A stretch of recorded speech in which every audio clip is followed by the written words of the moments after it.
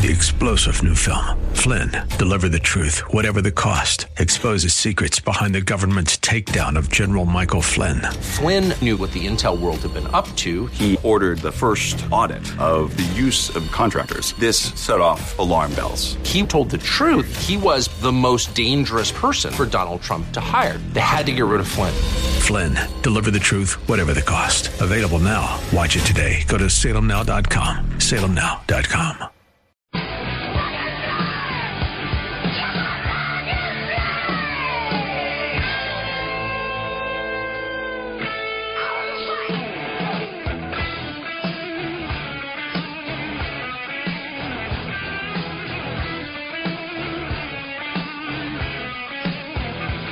I'm Rob Black. Joining me right now, CFP Chad Burton. Mr. Burton, how are you? Doing well. How are you? Doing well. Let's talk about potential ways to plan for long-term care that you might need during retirement. And this is, obviously a personal issue for me, and probably a personal issue for a lot of our listeners. As, for instance, my mother has used long-term care numerous times now. She's an older woman, and she needs more and more care, it seems. Yeah, well, and here's what I'm talking about. Again, it seems like every couple of years I see a really rapid case of dementia or Alzheimer's. So the first time I saw this happen, Alzheimer's is usually kind of a slow, you can see it coming for several years. And I've seen two cases where I, picked up the phone, started talking to a client, and I said, how was your weekend? And he's talking about how he was mining up in the hills of some South Dakota whatever, and it just making absolutely no sense. And you're like, okay, something's wrong here. So another kind of similar situation last month. So I had Nicole, one of our CFPs, write a blog on long-term care, and so it'll be up here shortly, newfocusfinancial.com. But it's the three basic ways to plan for long-term care. And here's the deal. You go in to retirement thinking that, you got Medicaid, or you got Medicare rather, and you're going to be okay. And that's not the case, because you have all these other supplemental insurance to deal with the copays and the doctor visits and things like that we talk about all the time. And what it doesn't really cover is if you have a long-term disability when you're older. Grandma goes in for Alzheimer's, grandpa falls and breaks his hip, goes in, and it's tough. So the average annual cost of home care in California, if you want somebody to come to your house and take care of you, is $52,000 a year right now. Most Americans that are turning 65 are underprepared for retirement just for their own standard of living, let alone trying to come up with $52,000 a year to pay for somebody to come to your house and cook for you and clean and help you get in and out of bed. So if you go to a semi-private nursing home room, those could be around $86,000 a year based on current numbers. So people need to think about this as they go into retirement and say, okay, what am I going to do? And then there's three basic options. And so we can talk about that. When I was in college, I was able to pay like $5 to $10 to have a sorority girl come tuck me into bed and read me a goodnight story. That wasn't a sorority girl, Rob. No, she really was. No, she wasn't. She came with a buddy. Call girl sorority? Is that No. Don't go there. Don't go there. It's actually a true story. It's just a fundraiser, so to speak. Oh, okay. Gotcha. Is that how they sold it? Good God, man. Seriously. Which college is this again? Seriously. What's wrong with you? You went there first. No, I was just telling a story about long-term care. You said have someone come and take care of you. Right. That's where that got. Okay. So let's talk self-insuring. What do we need to know? We're running out of time. Well, this is how most people think that they're going to do it, is self-insure. And then they get to that point in life and they realize that, okay, if I do self-insure, and let's say I'm having somebody come take care of my spouse, or my spouse is in a nursing home, if you self-insure, the person that's living at home that's healthy runs out of money. And so they go to option number 2, which is have the government pay, and that's Medicaid. And in California, it's called Medi-Cal. Basically, to get on this, you have to spend down your assets to about $2,000. Now, there are spousal impoverishment laws so that you can work with an attorney and you can legally, shifting assets isn't the right word, but you can legally get some assets protected for the well spouse living at home. But Medi-Cal will come in and recover their costs of the spouse's second death. And when people try to give away money and get on Medi-Cal, there could be some legal prosecution from that if you're actually trying to hide assets. So having the government pay means you basically have gone into poverty, or you're on a very restricted income that you've done some Medicaid or Medi-Cal planning with an attorney. So that leaves long-term care insurance. And I don't know if you've seen any of the articles, Rob, but this stuff's gotten very expensive lately. Yeah, it seems to be the insurance companies are smart. They want to protect their profits. They don't want to pay out tons of money. So they're making it a little bit tougher. And, you know, what I've run into with long-term care is that my mom even has long-term care. She doesn't know that she has long-term care. She can't read the contracts that she has long-term care. Mm-hmm. So it turns into an issue that the children really need to know.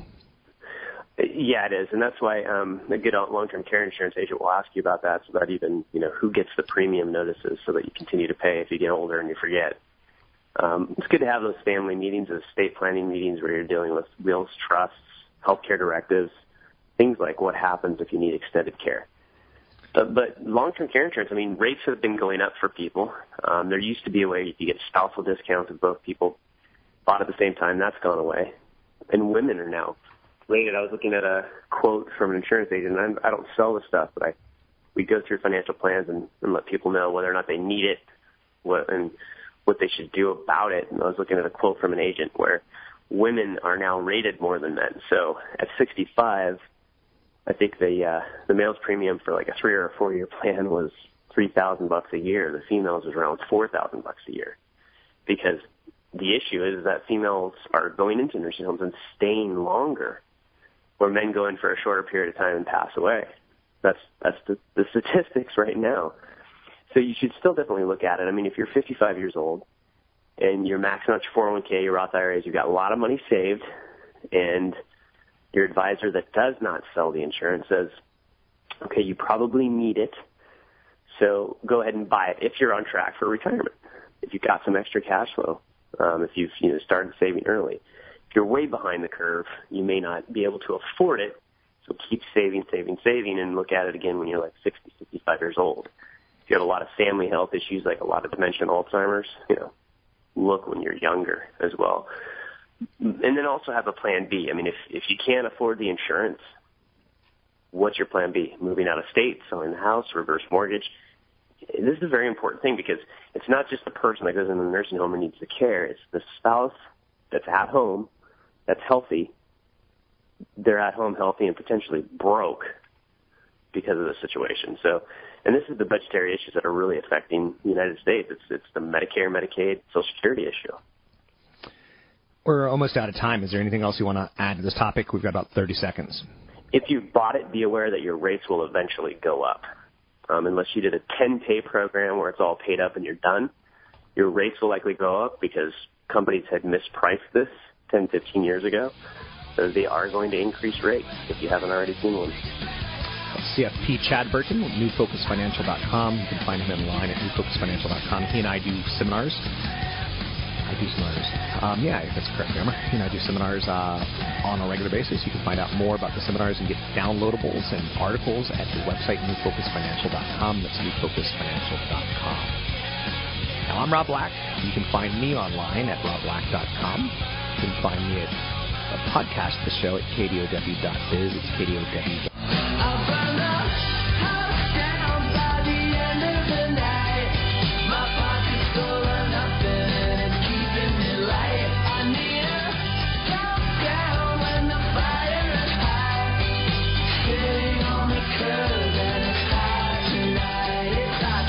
You're listening to Rob Black and Your Money on AM 1220 KDOW.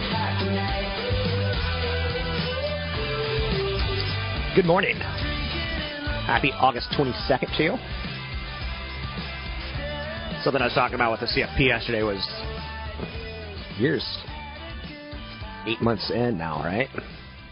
Christmas is not 100 days away, but it's probably getting close. And you're saying, don't do that. Don't do that. Let's think about it. August, September, October, November. About 120 days. So, right around the corner. Still time to shop. Which is interesting that I say that, because one thing that's not happening right now Retail is it's messy. Jobs market's good. We're not upset about that. Job market's okay. So we start looking at some of the other things, and we're like, okay, housing's okay. Autos look pretty good. People aren't doing retail. Why? It's interesting to think about. Eyes and ears are on Jackson Hole this morning, Jackson Hole, Wyoming. Why Jackson Hole? Because that's where a lot of financial people from around the world are hanging out today. Fed Chairman Janet Yellen giving a speech at the Jackson Hole Symposium about labor market dynamics. What did she have to say? We're not there yet. Interesting. Federal Reserve Chairman Janet Yellen speaking at Kansas City's Fed Economic Symposium. One of her quotes that's coming out is tied towards wage growth. She says, quote, "First, the sluggish pace of nominal and real wage growth in recent years may reflect the phenomenon of the pent-up wage deflation." She added that the labor market said, quote, "There's no simple recipe for appropriate policy in this context. The Fed Open Market Committee is particularly attentive to the need to clearly describe the policy framework we're using to meet these challenges." She said that despite strengthening indicators in the labor market, she still sees significant underutilization of labor resources. So it sounds like she's going to be the friend of the person, the friend of the investor. You know, the Wall Street's not climbing a wall of worry right now. Wall Street's enjoying a nice, cool, casual, inner tube down, ride down, a nice, easy, peaceful monetary policy. So the markets were weaker. They opened weaker, but they've started to turn up. That does not mean that we will end up. But right now you've got the S&P 500 down 1, the Dow down 6, the NASDAQ up 2. Crude oil's at $93 a barrel roughly. We could live with that. Anything under 100 I would say is digestible. Especially since the Ukraine-Russia scenario, we're well stocked with oil, and yet that's a scenario where maybe we would get freaked out a little bit. 10-year Treasury sits at 2.42%.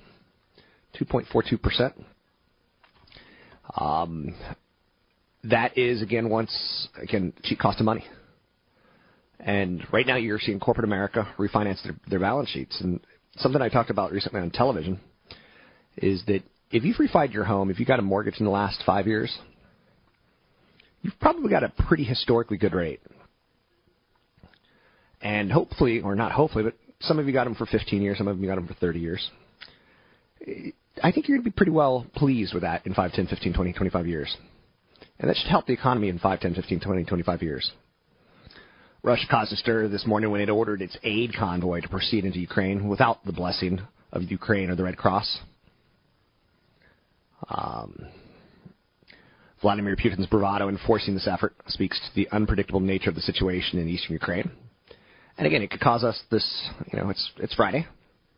It can cause the market to say, you know what, I don't want to go along for the weekend because, maybe by sitting in an aid convoy, maybe next thing we know, bombs are getting thrown around or grenades are getting jumped on. And people get nervous over the weekend. This weekend, you'll probably hear, John Kerry or Hillary Clinton say something about Russia. And we'll then be fighting words where we come back on Monday to Wall Street to go, No economic data today. Latest batch of retail earnings reports have produced some hits like Gap and some misses like Aeropostale. Fascinating story. Jell-O can't stop the slippery sales slide. It's lost its jiggle, and nobody knows how to fix it. The dessert was invented more than a century ago. It's very sugary, and that's probably one of the reasons people are turning away from it and going towards things like Greek yogurt.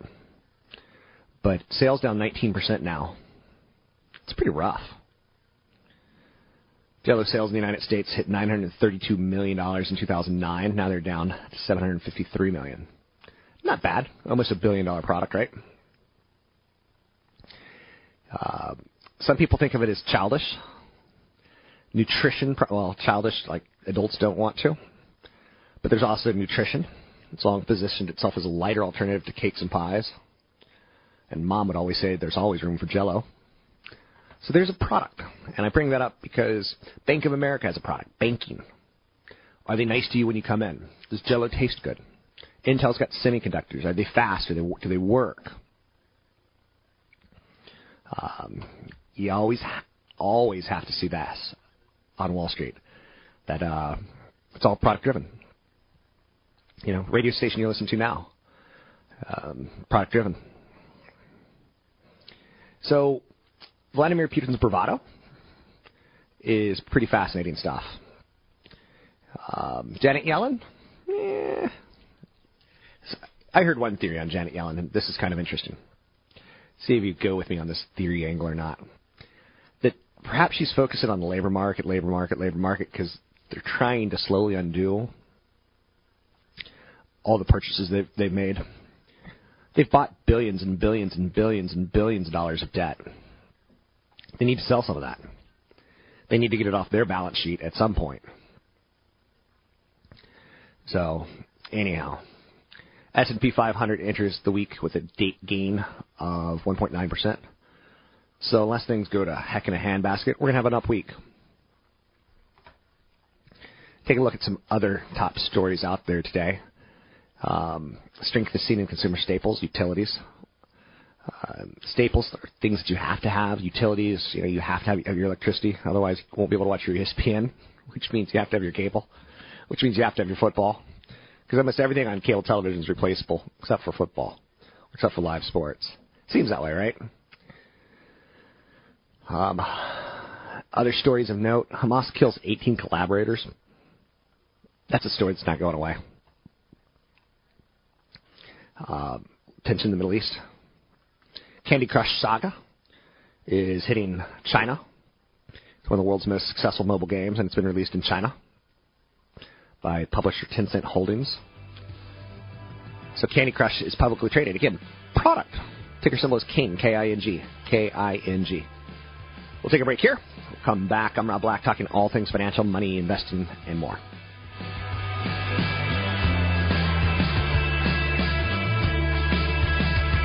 AM 1220, KDOW. California washed away, left us all there built to bear. Without a friend, without a doubt, walked it off and do it drown. Well, at least we caught some waves. We spit them back to you. Visit Rob Black online at robblack.com. Now, back to Rob Black and Your Money on AM 1220 KDOW.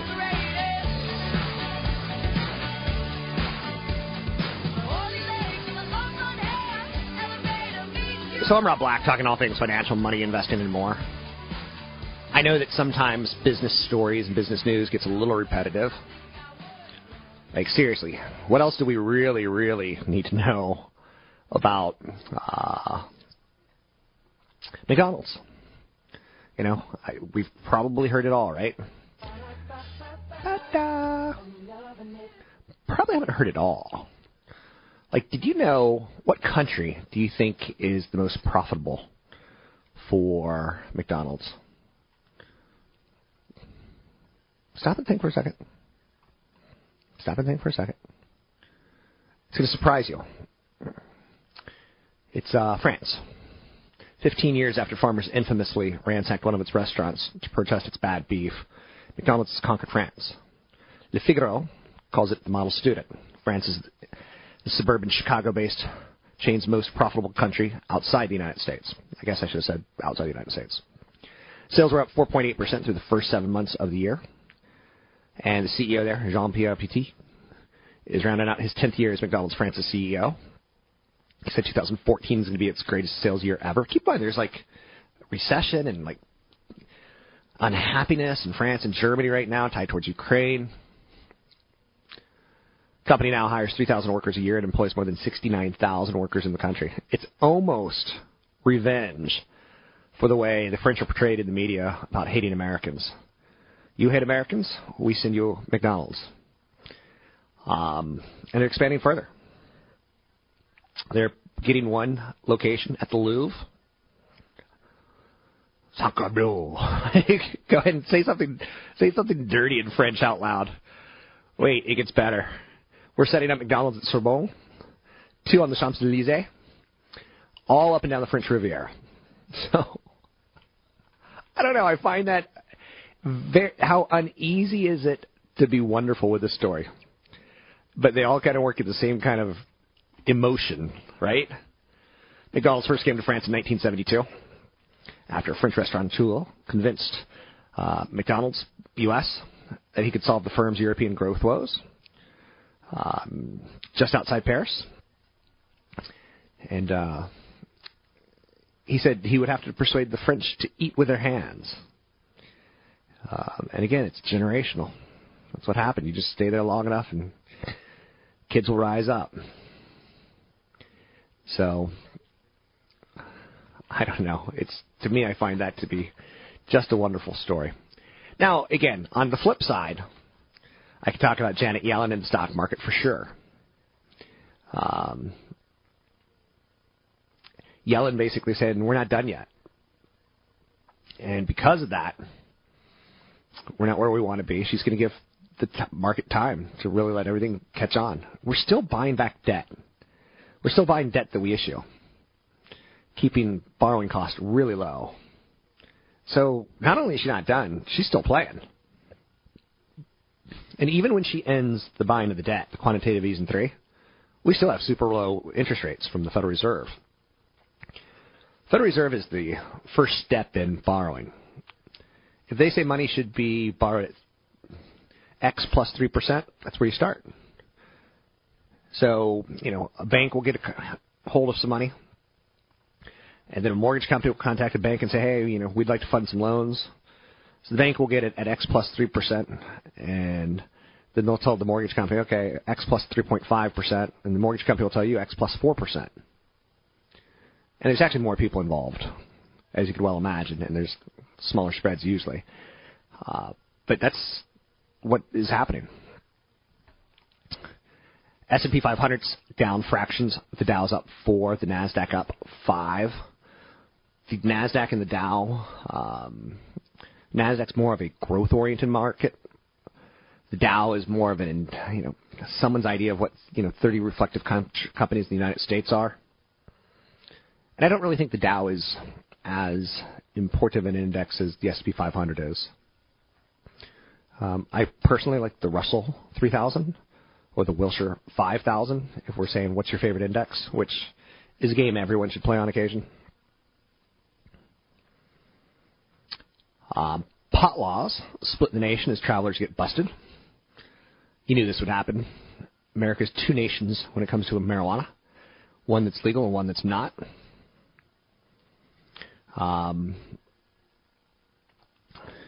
So on a trip where one guy rented a U-Haul to move his uncle from California to Ohio, he brought along some marijuana, which is legal for medicinal use in his home state. But when he got stopped in Oklahoma, not so much.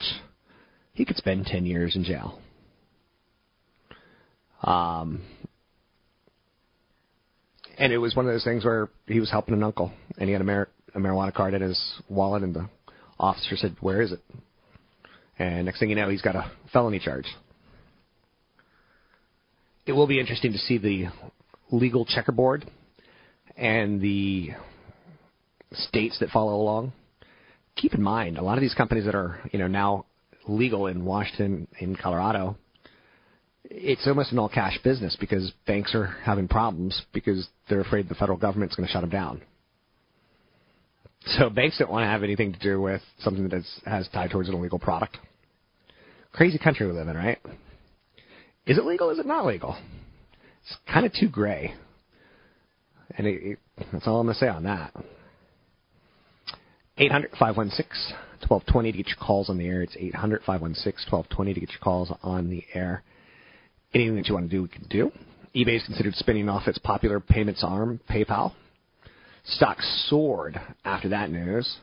What's interesting to note is Carl Icahn and a couple other people told them to do that 6 months ago, and it was like, no.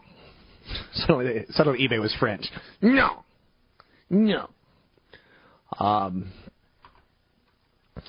And a former PayPal executive is in the news. He said something fantastic. He said, I've got a good idea for eBay. Change your name to PayPal. Change the logos, change the paint, change the T-shirts, and you get the same value basically spinning off PayPal. PayPal's a commerce play. And if you've ever tried to close a PayPal account, it is obnoxious. It is, if you think closing an account with Comcast is annoying, PayPal's 10 times worse. Anyhow, moving forward, Salesforce.com reported strong earnings yesterday. Revenue came in at $1.3 billion, a 38% increase from the same quarter last year. Mark Benioff, Salesforce CEO and really generous giver, said he's spending $390 million on a 3-year-old startup, Relate IQ, because its 2 friends told him to, and because it complements Salesforce's future plans. Revenue up 38%, so it's still a pretty fast grower. Him and his wife give a lot of money to children's hospitals. Kind of weird, though. And I'm not saying weird in a negative way. I'm just saying his name is on a children's hospital. Like it used to be Oakland Children's Hospital, and now it's kind of got this Benioff name tied towards it. I'm not worth that kind of money. I'm worth some money, but I'm not worth that kind of money. I promise you, I want nothing ever named after me. Let's see. Revenue was okay. Does everyone know what Salesforce does? They do a lot of what Oracle does, but in the cloud. There's a couple buzzwords that really move Wall Street right now. Cloud is one of them. The other one being commerce, or another one being commerce, e-commerce. And PayPal it's interesting. We're getting to a point where I probably write 5 to 10 checks a year, down from 10 to 25 previously, and like 5 years ago, maybe 25 to 30 a year. We're getting to the point where everything's just being transferred. And like there used to be a company that was publicly traded that printed checks. And yes, there's still going to be a need for physical checks, but you know why the need for physical checks started to go away? 9/11. When 9/11 hit, it really messed up our banking system because banks used to go and be physically inspected and keyed in and things like that and taken pictures of, and now we just digitize them all. So, and we can send them via email, bloop, bloop, bloop, or by the internet or whatever you want to say. So anyway, so as an investor, I think we keep coming back to the Ukraine. And are you ready for a global crisis? Because there's going to be another one. We've had the Asian flu. We've had Europe go through a banking crisis. We have had the United States go through a banking crisis. China's had some hard landings, some real estate issues. You look down into Brazil, and they've got fiscal problems, social problems. So there will be another 9/11. It'll happen. There's been 28 major worldwide crises from the fall of France in 1940 to the bombing of the World Trade Center in 1993. Pearl Harbor. You know, right after Pearl Harbor, the first day of the attack on Wall Street, the Dow fell 2.9%. The broader S&P 500 lost 4.1% in December of 1941. So North Korea invaded South Korea in 1950. Pretty same pattern, where there's this initial sell-off, which creates an opportunity. So, of course, you want to diversify so when you're going down, you don't feel bad about it. But you also want to invest regularly. And you want to seek bargains when things are going down. So there's got to be some calamity. It's always right around the corner. Be ready for it and know that it could work to your advantage. I'm Rob Black, talking all things financial. You're listening to KDOW from the Wall Street Business. AM 1220 KDOW.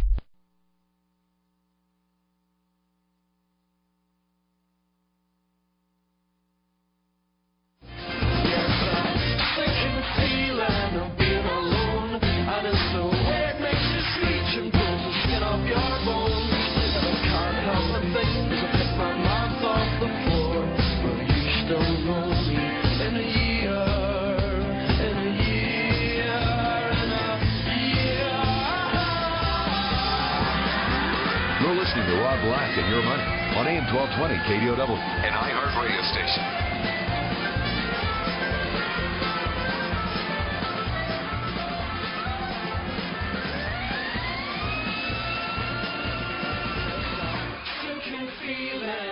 If you study one person, it's not me.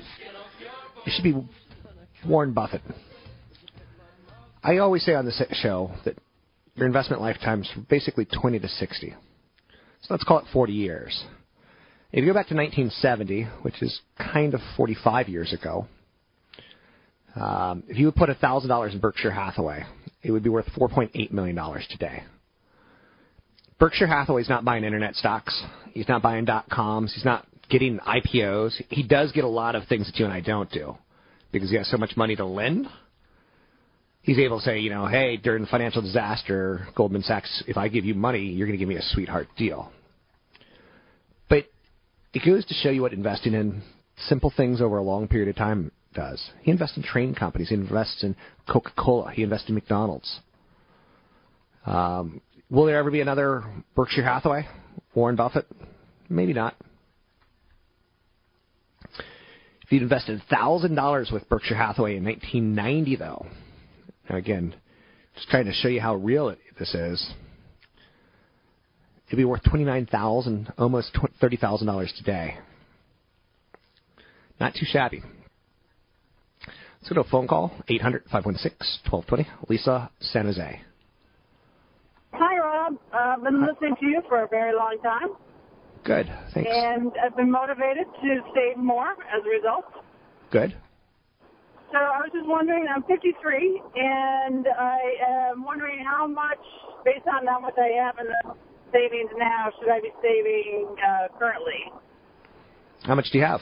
So I have about $200,000 in UBS accounts, and I have the guy who helps me manage my money. And I'm saving now. I have some independently contracting. I have a self-employment IRA, I believe it's called, and a Roth. So I go in and out of being qualified for my Roth. So I'm just not sure how much monthly I should be saving percentage-wise. As much as you can, because you haven't saved enough for your age. First and foremost, do you own a house? No. I sold before the downturn, thank goodness. Okay, you're going to want to start thinking about your budget in retirement. And if you drop me an email, rob@robblackshow.com, rob@robblackshow.com, I'll send you a very simple budgetary tool. Because you said you're 56? 53. 53? Okay. So that means you're 7 years away from retirement, in theory. I think you're going to want to work as long as you can because that $200K will become $400K as long as the guy at UBS isn't shady. Yes, fine. And, good. Yeah, just drop me an email, rob@robblackshow.com, and I want to just ask you, what sort of mutual funds he puts you in. I want to see if he's okay. There's some people in this industry that'll put you in, I had a friend who was in a bond fund. The bond fund was yielding 2%, and the bond fund cost 3% to buy. Okay. So that's pretty shady. But yeah, you're looking at probably $400,000 in just this money. So as much as you can put away, as fast as you can put it away in qualified retirement plans, you're over 50 now, so you can do catch-up contributions into your IRAs, i.e. put in more per year. But I think a budget's going to be really, really important for you. Let's just play with that $400,000 number, and that's going to pay you maybe. $1 million's going to pay you $40,000 a year to $60,000 a year. So $400,000 is going to pay you somewhere around $15,000 to $20,000 a year. Social Security is going to run somewhere between $1,500 if you take it early to $3,000 if you take it at 72. So the longer you can wait to take it, the better, especially if you have longevity in your family. So there's some issues that you need to still kind of figure out on your end before I can figure out on my end for you. But again, you want to try to get to $1 million because that'll pay you $40,000 to $60,000 a year in pre-tax money. Social Security is going to be somewhere between $1,500 and $3,000 in pre-tax money per month. So you can see, $40,000 a year. If you break it down monthly, you're talking about $4,000 a month plus $5,000 plus the Social Security, about $5,500. take 10% off for sales tax in California. So you're going to say, I don't want to live in California. I want to live in a state with no sales income tax in retirement. So there's some things that you're going to want to get to. And again, if you could even stay part-time, if you retire from a main career, and I didn't get to know you well enough to know if you have a pension or something that adds materially to our argument. But at least if you drop me an email, rob@robblackshow.com, I'll take a look at your scenario for you, and I'll ask you a couple questions, and we'll help get a more healthy number for you. It's not as good as going to a CFP, sitting down and doing a nice, thorough job, but it should help you. And I think that's about all I have for you on that. I'm trying to think of anything else. Budget's going to be real important. So, because, again, if you're getting $20,000 from your assets a year and you're getting $12,000 from Social Security, let's see, 1,200. Let's do 1,200 Social Security, and don't forget you got medical expenses in retirement. So let's say you're pulling in $3,200 in income pre-tax. Again, you're going to have to pay sales tax, you're going to have to pay income tax in state, and you're going to have to pay federal tax. Some states are friendlier than others with how they treat retirees, so you're going to want to start doing some research on that probably the next 2 years. So that takes a big lop off of that money. They say that you typically want 10 to 20 times your salary before you retire. So if you're making $20,000 a year, you've got 20 times your salary. You're golden. I'm assuming you're not making $20,000. And again, budget, because once you stop working, you drain down that asset that you have, and you're in trouble. I'd still stay along the market and make sure that you're diversified. And drop me an email, rob@robblackshow.com. Take a break here. I'll be right back. Oops.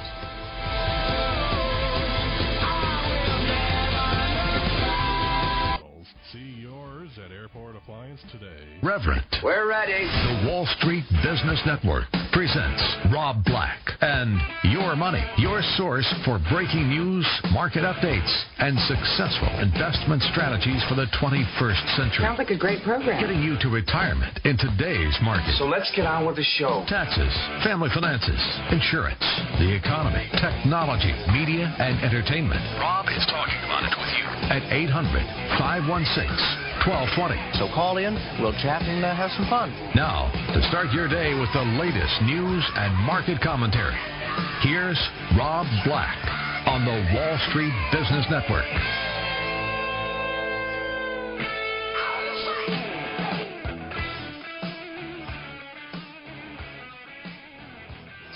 Welcome in, Rob Black and Your Money. I'm Rob Black. Sometimes talking about the news of the day. Sometimes talking about mistakes not to make. I always let you to try to trend the show and tell me what you want. Do you want to talk Janet Yellen and how she's kept monetary policy easy for a long time, inheriting that policy from Ben Bernanke, who inherited it from Alan Greenspan? The Federal Reserve is in the position of setting the cost of money, which their mandate is to fight inflation as well as try to get full employment. That's where it starts to get a little bit sticky. What's full employment? It's very, very tough to define. Our economy has changed dramatically in the last 10, 20, 30, 40, 50 years. Every 10 years. So it's something they have to watch. The inflation side is the boogeyman that they also have to fight. Inflation being things cost more. I like to use Coca-Cola as an example because it's the easiest one. When I was a boy, it cost 25 cents for a can of Coke. Then it went to 50. Then it went to 75. Who has 3 quarters?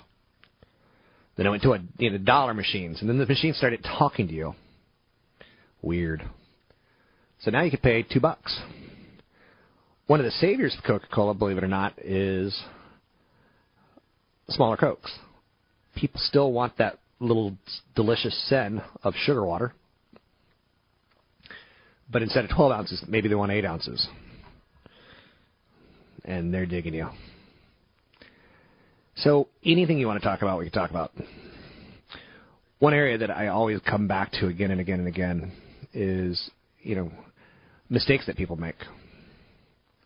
And you want to try to cut down on the mistakes that you make as much as possible, as soon as possible, as fast as possible.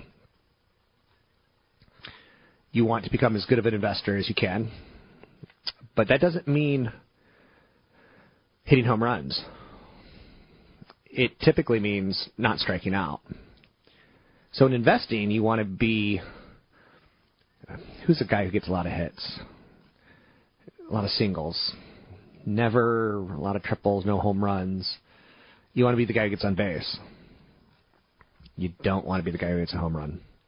When you do hit a home run, you congratulate yourself. But you don't dwell on it. And you don't try to hit another one. So when people in their 30s and 40s and 50s and older look back, there's always that thought of regret. I didn't get married in my 20s. I will never have the joy of having grandchildren. Or I would have to live to a very, very long time, and then the grandchildren will look at me like, who's that old piece of bacon in the back of the room? So there's always going to be regrets. One of the biggest regrets is money. There was a survey out of Bankrate.com that found 69% of people 18 to 29 had no retirement savings at all. Biggest regret, anyone in their 50s. And we had a call from Lisa in the last hour. Biggest regret is she didn't save more. I guarantee you, as far as money goes. Your retirement may seem too far away off when you're 18 to 29. I've got a friend who was engaged, paid off $30,000 of her fiance's debt. He ran up $30,000 of credit card debt, dumped him, got engaged again, now is out shopping for a big wedding. Bad idea. The big wedding idea is a concept of silly America from 20, 30, 40, 50, 60 years ago, and we need to change it. Average wedding in the United States costs over $30,000. In your 20s, that 30 would become 60 by the time you're 35. 60 would become 120 by the time you're 42. 120 would become 250 by the time you're 50. 250 would become $500,000 by the time you retire. So you want to remember the day forever, but not pay for the day forever. I remember my first wedding. I was like, I shouldn't do this. I should get some of the sharks. Maybe they'll eat me. Maybe I can get out of it.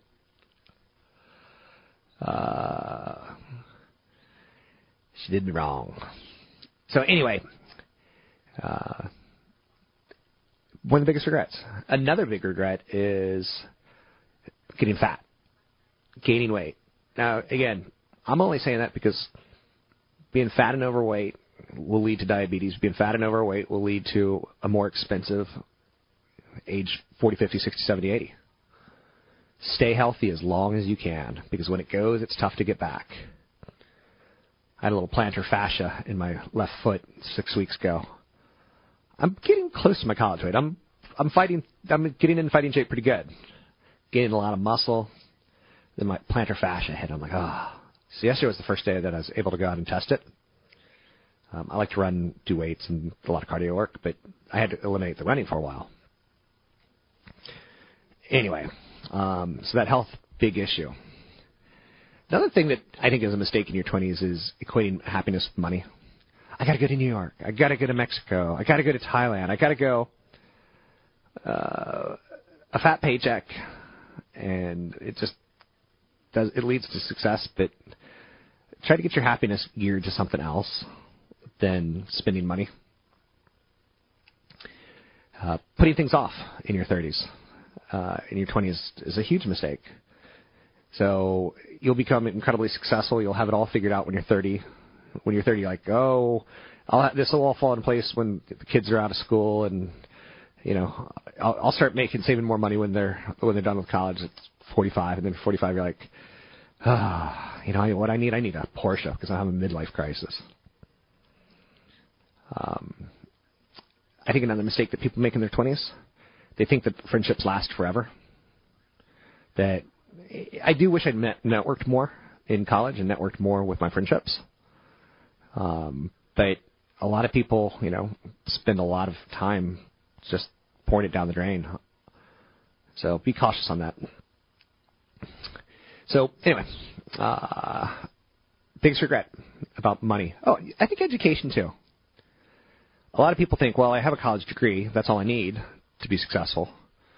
High intelligence, natural talent, and degrees, they're all good things to have, but you really got to go out and knock on doors and get to know people and then network and navigate politics and know who to ask for what and trying to see the big picture no matter what you do. You can't just, skate on by. So I've got a friend who recently started doing some side work for me, and he needs to update his resume. He needs to say, what he's doing as a side job and make it look like it's a brand new job on top of his current job. Never stop networking. Never stop working the system until you are where you want to be. Just my opinion. Anyhow, markets are taking a look at the Janet Yellen speech today in stride. There's really not a freak-out moment up or down. Janet Yellen said job market still hampered, calls for pragmatic policy. What's pragmatic policy? Oof. Jobless rate has fallen faster than expected, but economic disruption for the last 5 years still have left millions of workers sidelined, discouraged, stuck in part-time jobs. So she's trying to buy as much time as she can and trying to unwind some policy. You can drive all night looking for the answers in the pouring rain. You want to find peace of mind, looking for the answers. Visit Rob Black online at robblack.com. Now, back to Rob Black and Your Money on AM 1220 KDOW. As I recall, you were looking out of place, gathered everything and slipped away. No time at all, I followed you until the hall. I'm Rob Black, talking all things financial, money, invested, and more. I try to find those interesting stories for you that make you a better investor, that teach you what to take a look at. I've got some conflict in my life. Sometimes I like both stocks. For instance, I like both Under Armour and Nike.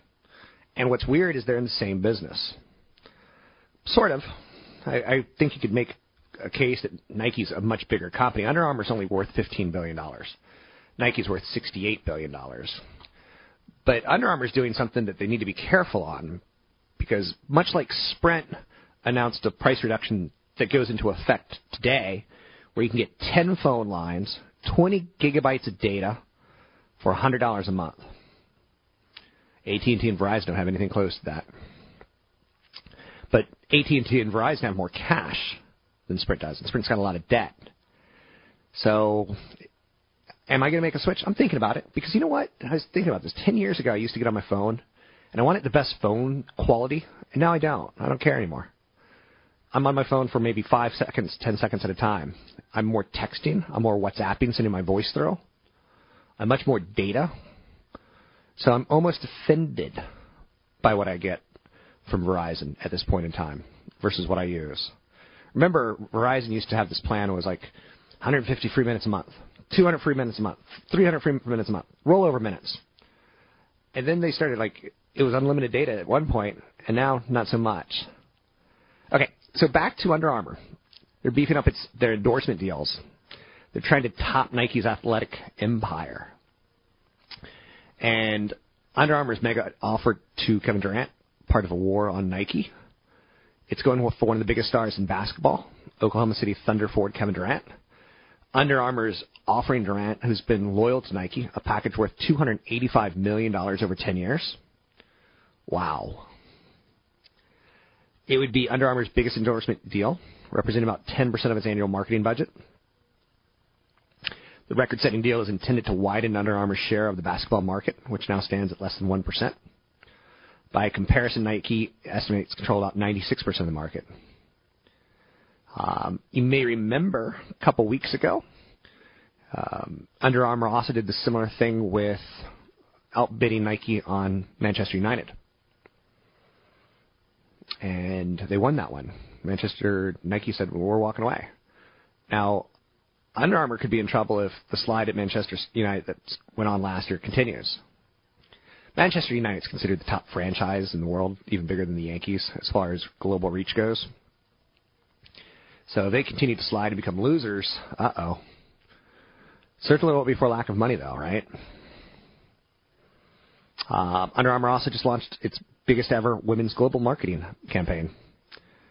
The company scored the biggest equipment deal in college sports.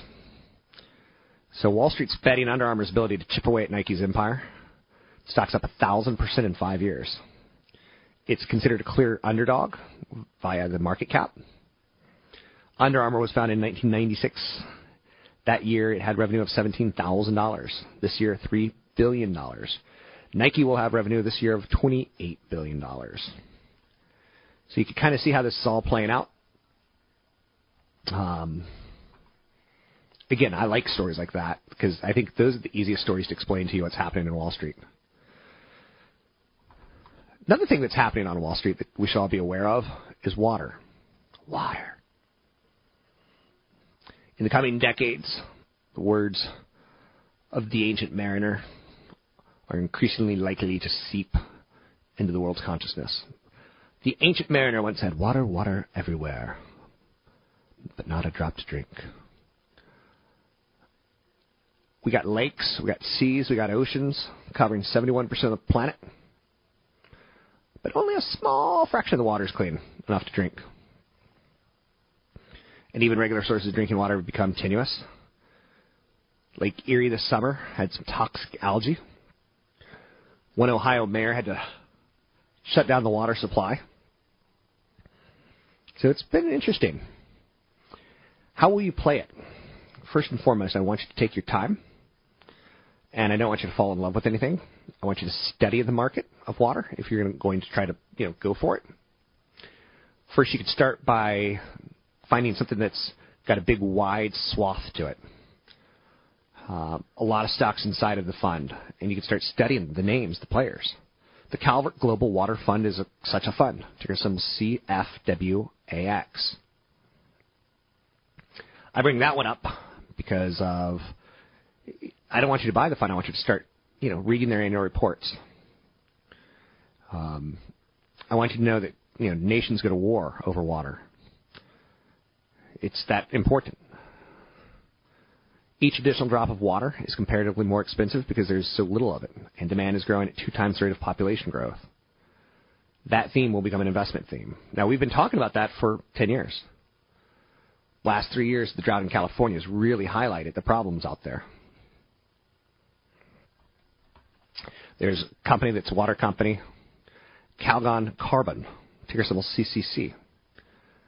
The company tumbled. It fell. Here's supposed to be a winner, falling. Analysts had expected the company to post stronger gains in both sales and earnings. Income from operations rose a modest 5.4%. Calgon Carbon is a great long-term play because of clean water regulations that go into full effect in 2016. Those rules state clearly, to purify wastewater before discharging it. As a result, what's called a ballast treatment, which generates $200 to $300 million in revenues annually, could quickly become a multi-billion-dollar industry. So they're positioned for that. Xylem is poised to benefit in both commercial and residential building. The company makes pumps, valves, and analytical equipment that's used to move, test, and treat water in more than 150 countries. Revenues and profits were nothing to brag about. They brought in a new CEO, trying to become a little bit more efficient. Pentair makes valves, fittings, pumps, and filters. So it's a compelling story. It's got a growth angle to it. Company's been domiciled overseas since it bought Tyco International's flow control division in 2012. So they're a Swiss company. Lower tax rates. We've all heard about that. California Water Service Group, ticker symbol CWT. American Water Works, AWK. Aqua America, WTR. They're all utilities. They're the boring water plays. But if this winter, we don't get some rain, you're going to hear more and more people say, how can I profit off this? I'm so thirsty. I need to buy water. We'll take a break here. We'll come back. Rob Black and Your Money on KDOW, AM 1220, Wall Street Business Network.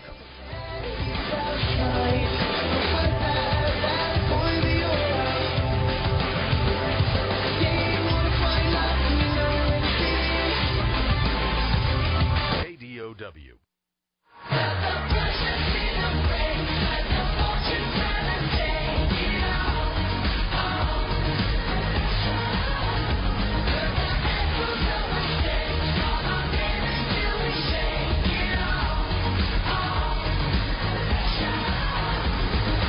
You're listening to Rob Black and Your Money on AM 1220 KDOW.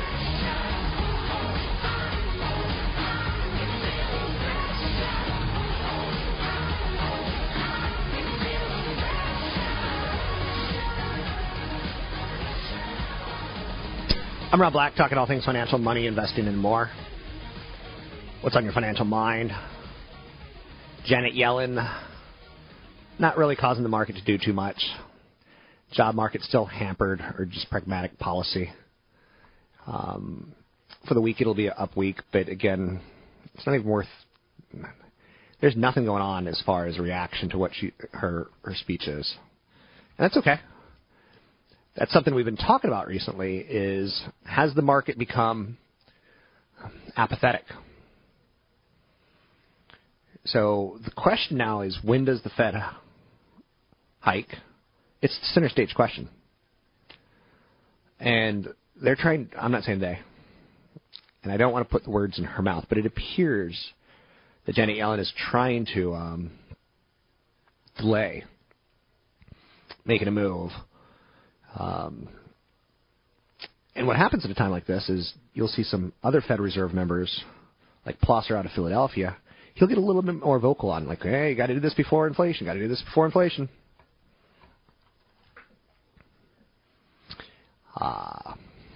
Throwing that out there, that it's going to, when rates go higher, we're going to learn, like, the market's been on a blood thinner of cheap money, and it may be a little bit tougher on the cardiac.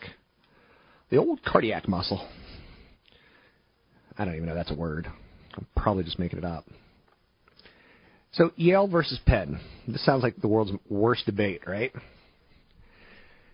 It's worthy of note that there's some market gurus that are paid very, very, very well to have opinions. They get funding. They get business schools. They're PR pieces of the university.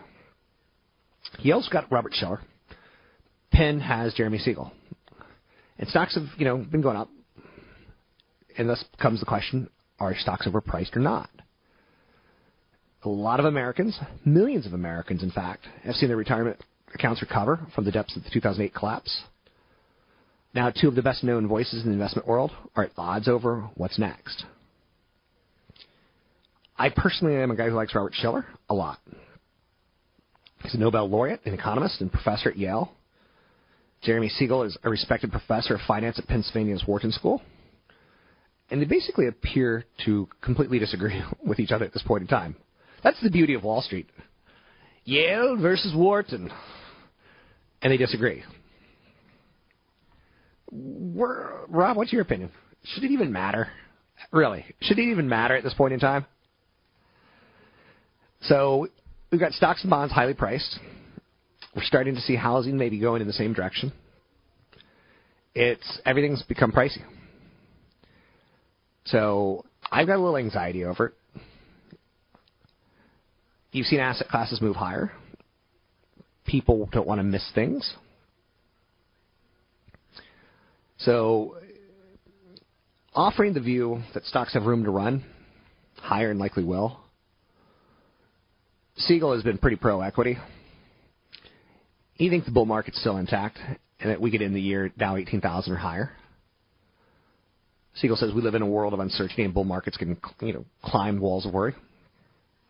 When we see nothing in the future that can worry us at all, I'll get worried. That's pretty good behavioral investing. Now, I think the truth is, like, again, you're going to see these people argue with each other, get on CNBC and argue. And you're going to go, how is it possible that these two people don't see eye to eye? Because they're educated. They're well-known spokespeople for a well-known university, right? I'm a little worried on housing, especially in the sense that you'll hear commercials of people going, hey, wasn't that great? We just hit new record highs. Wasn't that great? Well, you need someone to buy the house from you. And if they don't have a home, they're not going to be able to do it. So the affordability problem becomes a little bit more realistic across America. I dislike it when people are forced to try to play the game of, okay, if real estate's going higher, I'll buy. Can't buy in this area, I'll buy somewhere else. I really don't like buying out of your state. And I really don't like buying out of your region unless you're a professional or you hire professionals to manage it for you. It can, in my opinion, end up making other people money because they told you about it and not be in your best interest. I always wonder, like, when you hear a commercial for, hey, this is the best opportunity, this is the best investment opportunity to buy property in, Waco, Texas, built on a lake and golf course all around it. If this is the best opportunity of a lifetime, why are you telling me about it?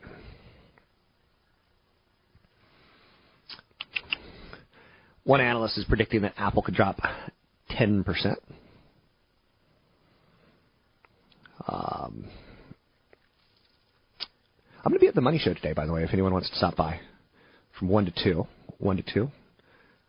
You can find out more information about that at kdow.biz. It's kdow.biz. Some interesting stuff happening in the world of Apple. One analyst said it could drop maybe 10% from here. Thinks it could go a little bit higher. 10% pullbacks are normal and healthy and come with a territory. We're hearing a rumor today that Apple's suppliers are struggling to get enough screens ready for the launch of the bigger screen iPhone 6. Panel production was disrupted due to a redesign of a key component. It's unclear whether this will delay the launch of Apple's next generation phone. The iPhone 6 is expected to be unveiled at a media event September 9th. And it's really not an issue of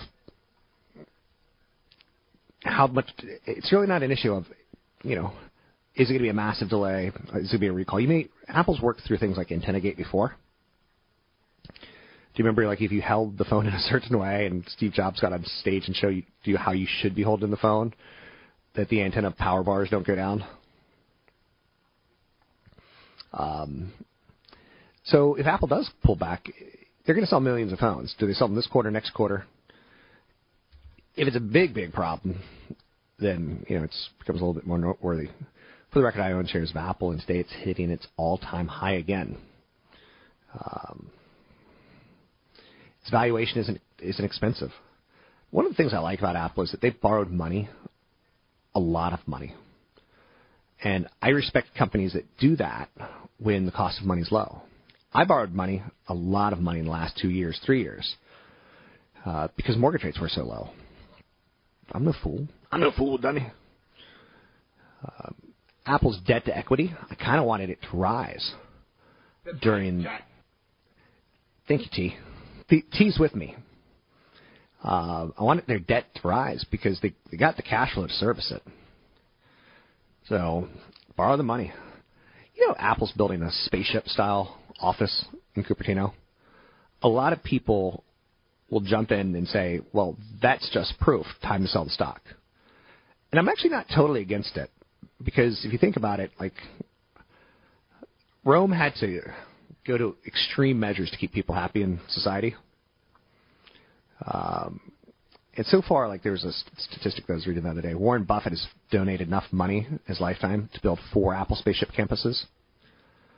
So he's donated, over $20 billion, the second highest amount. And he's going to donate more as he ages and ultimately passes. So Apple's campus is going to be a $5 billion project. It's going to be pretty cool. If you haven't seen designs or videos of what's happening there, Google Apple Spaceship Campus. Another Warren Buffett. statistic that I loved is you could pay the college tuition of 6 NYU students with what Warren Buffett made in a single hour in 2013. NYU is the most expensive university in the United States. 4 years cost $247,000. Buffett made $1.5 million per hour in 2013. Can you imagine sending your kid to college in 1 hour of work? Woo! And it's the most expensive college in the United States. Hold on, kids. I got to go to work. I'm home. Yay. 800-516-1220 to get your calls in the air. It's 800-516-1220 to get your calls in the air. Other big stories out there today of note. Russia just significantly escalated the crisis in Ukraine. They're not really listening to the Red Cross. They're really not listening to Ukraine as far as traveling in Ukraine's borders. And that's the problem. It's medical supplies that are traveling in Ukraine's country. But it's the fact that Russia said, we don't care. We'll bring medical supplies if we want to. And they did.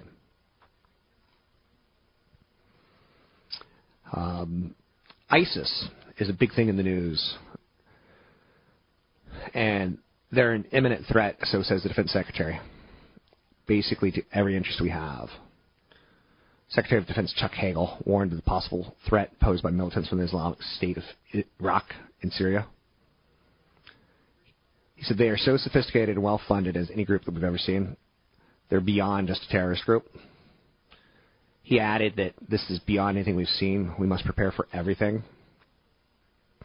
Now, the cynic's going to say, that's just government wanting more money. The cynic in me said that there's no cynic in me when I say there will be another act of terrorism, that will be another dark day at some point in our life. And as the investment community does in times of massive crisis, it dips, but not for long, and then it roars back up. It seems that capitalism is stronger than terrorism.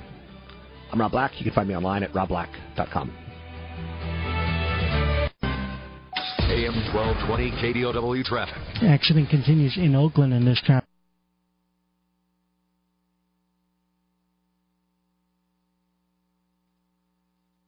We were the challenges of the unknown. Be safe, be safe. Whatever the mess you are, you might. Okay. That is the custom. I'm down. You're listening to Rob Black and Your Money on AM 1220 KDOW, an iHeart radio station.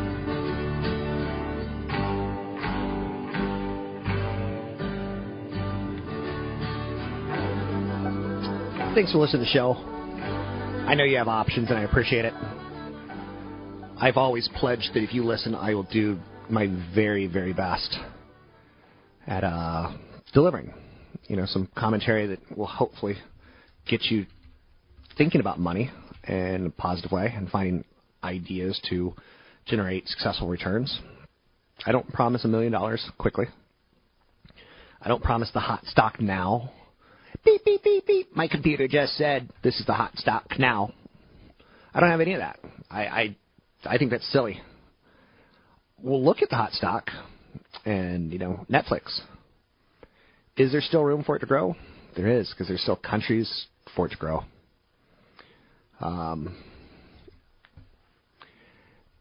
It's pretty saturated in the United States, and I wouldn't own it if I was playing it only for the United States, but I would own it. The one thing I would consider about owning it in the United States is tied towards millennials. And I just see people are so frustrated with cable television. And they're just so frustrated. It's cost a lot of money. Then you get these channels, like I don't watch Food Network. I like to eat food. I don't like to watch food being made. I like good Thai food. But Rob, if you watch it being made, you can make it yourself and save money. Well, I never thought of that. How smart of you. Cookbooks. 800-516-1220 to get your calls on the air. It's 800-516-1220 to get your calls on the air. Be careful out there. Earlier in the show we got a call from a lady who's working with a guy at UBS, and Lisa. And he's a nice guy and what have you, and just be careful. If you have a question about a product and fees that are tied towards it, send me an email. Rob at Rob Black Show. I'll tell you if there's fees. I'll tell you if it's a good long-term idea or not. Compared to the length of the retirement, 15 minutes is what you should do right now to start taking a look at your money. You should do it on a regular basis. Oops. James in San Francisco. Hey, good morning. What's up?